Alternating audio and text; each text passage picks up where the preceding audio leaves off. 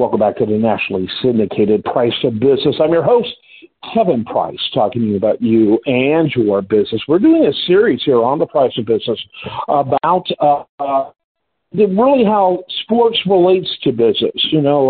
Robert Kiyosaki, who's been on my show many, many times over the years, is the author of Rich Dad, Poor Dad, and several other bestsellers. Really semi-regular on the program. He has said often that one thing that he had always encouraged people to do is to get their kids in sports. And the reason why is that sports, unlike academia, demystifies failure. In academia, if you don't make a passing grade, the consequences are catastrophic. And it's so black and white. You either fail or pass. You did big, you did good. He goes, that kind of demarcation of thinking undermines success, the development of success. Where sports is great. Even the most outstanding teams have occasional losses, and they're used to that. And they look at it, and they want to look at that as growing opportunities. So I like doing stories, and we're doing a series now, and focusing on sports from very, very different business-related perspectives. And one of the first people that came to mind to me when my producer said we were going to start doing this was my guest segment. He was on too long ago, back in right after COVID began. Jerry Rollins is a professional hockey player and has now parlayed a lot of that into a great business career. Jerry, and you have an excellent book, by the way, Courser to Entrepreneur. Glad to have you back on the program. Tell us a little bit about what your business experience. Of course, you got to mention your professional experience because it, I think, weighs heavily into what you've done professionally wise in business. Kind of give us a little about yourself. Yeah. So, growing up in Canada, my father played in the NHL as well, so I was exposed to sports at an early age and grew up in locker rooms because my father went from playing professionally to coaching. And then at an early age, left home to go away and play junior hockey in Canada, which was the pathway to the major leagues back then. Turned pro at 20, had an indistinguished career for 5 years. I played with all the greats, but I wasn't great. And then went into business, and applying the principles I learned in sports had a tremendous impact on me in business. As you mentioned, team sports, winning and losing, you get paid for production. All of those lessons were very important as I went into business. In business, luckily, my first job was in a great training ground.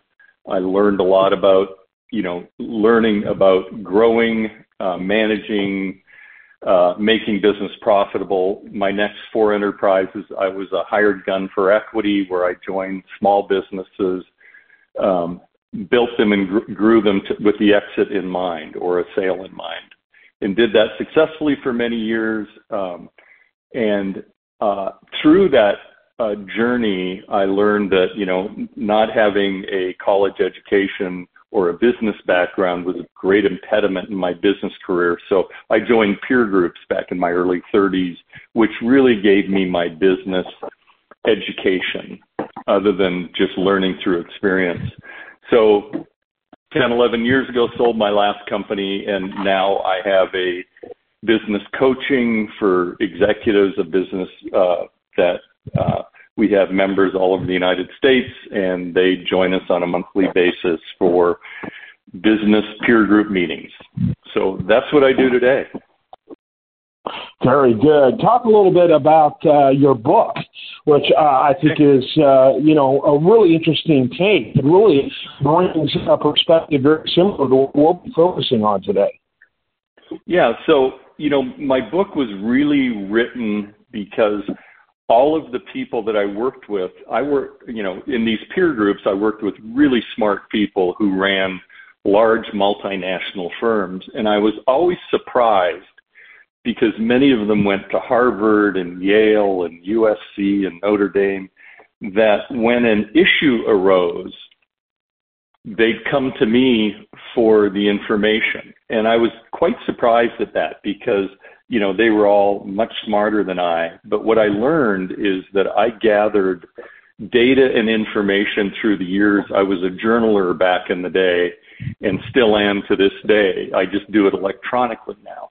And so when somebody asked about a specific subject matter, I always had something for them to read, and my notes through the years, which I put in a concise fashion. And that's how the book came about. So instead of saying, here's an article, I say, read chapter 7, and then we'll talk.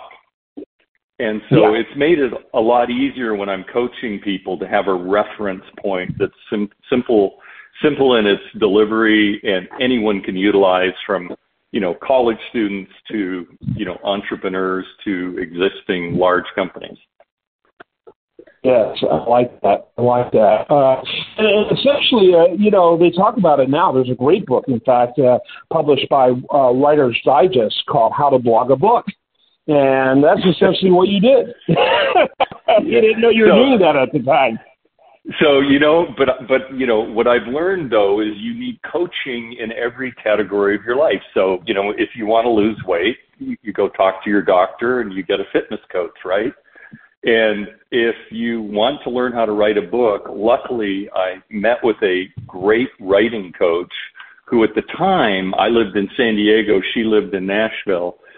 She became my coach/editor, and really was a great education process. So for me, it was an adventure because I really learned how to take everything and put it into one place in a concise fashion. So coaching helped. Yeah, absolutely. Talk a little bit, what you see are the essential elements or the things that pop up when you look at your professional career in hockey to your professional career as an entrepreneur. Talk about how they translate.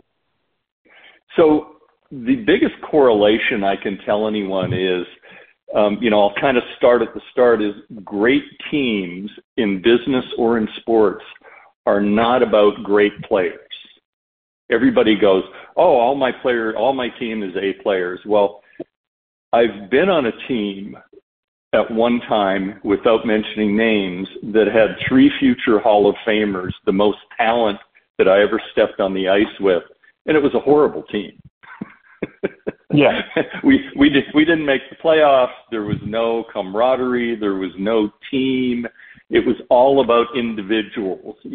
We had a rookie of the year on that team. We had one of the top goal scorers in the league, but we lost more games than we won. And in relating back to that, then I played on other teams that did not have as much talent, but won a lot of games. So I looked into that, and here were my takeaways: is a great team has a great coach or leader, and defining a great coach or leader is the same as defining a great player. The great players I played with were the hardest working players that I've ever met. So names that everybody knows, like Gordie Howe, Bobby Hull, Wayne Gretzky, Mark Messier. I played with or against all those people, and they were the hardest workers ongoing that I've ever met. Okay? So yes. It wasn't an accident that they became the best in history. I found the same with great coaches. I've had the good fortune to meet some of the greatest coaches in football, college football history, college basketball history, professional hockey history, and they all paid the price. But what I learned about all of them is they were constantly working at getting better themselves. They weren't just asking their players to get better.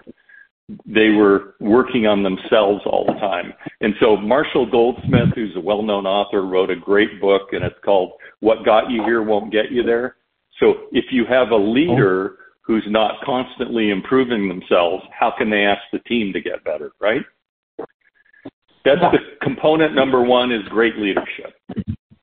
Component number 2 is a plan, a business plan, a game plan. Again, I work with diverse businesses across the United States of varying sizes, and it's shocking to me when I ask every business, do you have a plan? The answer is yes. And then I ask to see it, and nobody knows where it is. and nobody knows what it is. And it was my same experience in hockey. Is my great teams that I played on, we had simple game plans that everybody understood, and you knew exactly what you had to do all the time, never a question. So great teams have great game plans / business plans. I will tell you that I believe that 70 to 90% of the businesses in the United States are wandering around without a game plan. So if people wonder, simplicity. I like what you said about simplicity. Frankly, the more sophisticated it becomes, the more the focus is on the plan rather than on the success plan. And simplicity is key for the latter. Absolutely. And so you have a game plan, and then the next part is having a team and building a team. I believe in diversity on a team, meaning I don't want a team with 20 A players, because if I had 20 A players, there wouldn't be enough pucks for them to play with. So I want to have a mixture of personality types and behaviors and backgrounds on my teams. So I have that diverse, successful view of how to go about doing business. So I believe that interviewing, bringing people into your team is very important, and having a process for doing that and utilizing tools to identify what skills are lacking on your team is very important. Yeah, absolutely, no question about it. And really to just, reflect on what you were saying about, for example, team versus I. You want to look at when Chicago Bulls became phenomenal was when Michael Jordan realized he didn't have to do everything by himself. In fact, the more he showed the wealth, you ended up having people like Scottie Pippen, who was probably the second best player during that era. But no one knew that until he started sharing the wealth, raising everyone up. And before that, people loved watching Michael Jordan, but it was almost like a freak show, not an opportunity to win. And you see that throughout sports, And then I like what you say about the importance of the leadership. I look at the NFL rather. And you look at the NFL, and thanks to salary caps that are the most stringent in all professionals, among the most stringent in all professional sports, they're largely operating with very similar budgets. But how do some teams become phenomenal and others never get out of the gutter? I have to look at leadership on that. Yeah, and, in pro sports, I think you also have to look at the seat above the, I look at in sports, the CEO is the coach, but the real CEO is the owner of the team. And when you look at truly successful organizations, that owner is driven to be the best all the time. Because, if you own an NFL team, you probably make a couple $100 million a year. So why be any better than the next guy, right? Yeah. If you're just driven by money and not success. That's exactly right. It's almost like a toy. Yeah, I can say that. Yeah, I think you just nailed it. You look across all the professional sports, and those owners play a huge role. College football, ADs to a certain extent, but there's those coaches in the football field. Man, it's extraordinary how big of a difference. And you get a coach who'll go from one horrible team that they made great to another horrible team that they will make great, and you see that difference. Yep. It's, you can look at you can look. Go ahead. Oh, go ahead. Go ahead. No, go ahead. You're up. We're going to begin to wrap it up with that phenomenal conversation, though. Jerry Rollins, really enjoyed this. Talk a little bit as we begin to wrap it up about the book. What are some who did you have in mind audience-wise, and what you hope they walk away with? So it's really an audience, I think, a diverse audience. So somebody who's looking for a simple business book that they can, read and take away 10 points that they can apply in their business. But I would also say high school, it might be a bit difficult for some, but high school and college athletes to read it to determine, what I've seen as the biggest challenges in people getting and staying at the top in any, whether it be sports or business. I've shared a couple of the ideas, earlier about how hardworking those all-time greats were that I knew. And I think those principles still apply. So, I think really entrepreneurs, college students, college athletes would be kind of my target audience. Yeah. Thanks so much for being with us. Jerry, your best website for more information. JerryRollins.com. JerryRollins.com. JerryRollins.com. Make sure you check it out. Jerry, thanks so much for being with us. I am Kevin Price. This is the nationally syndicated Price of Business Show. We like to say it's a show that never ends. It continues 24/7 at priceofbusiness.com. We're always adding new content, audio, video, articles, and more.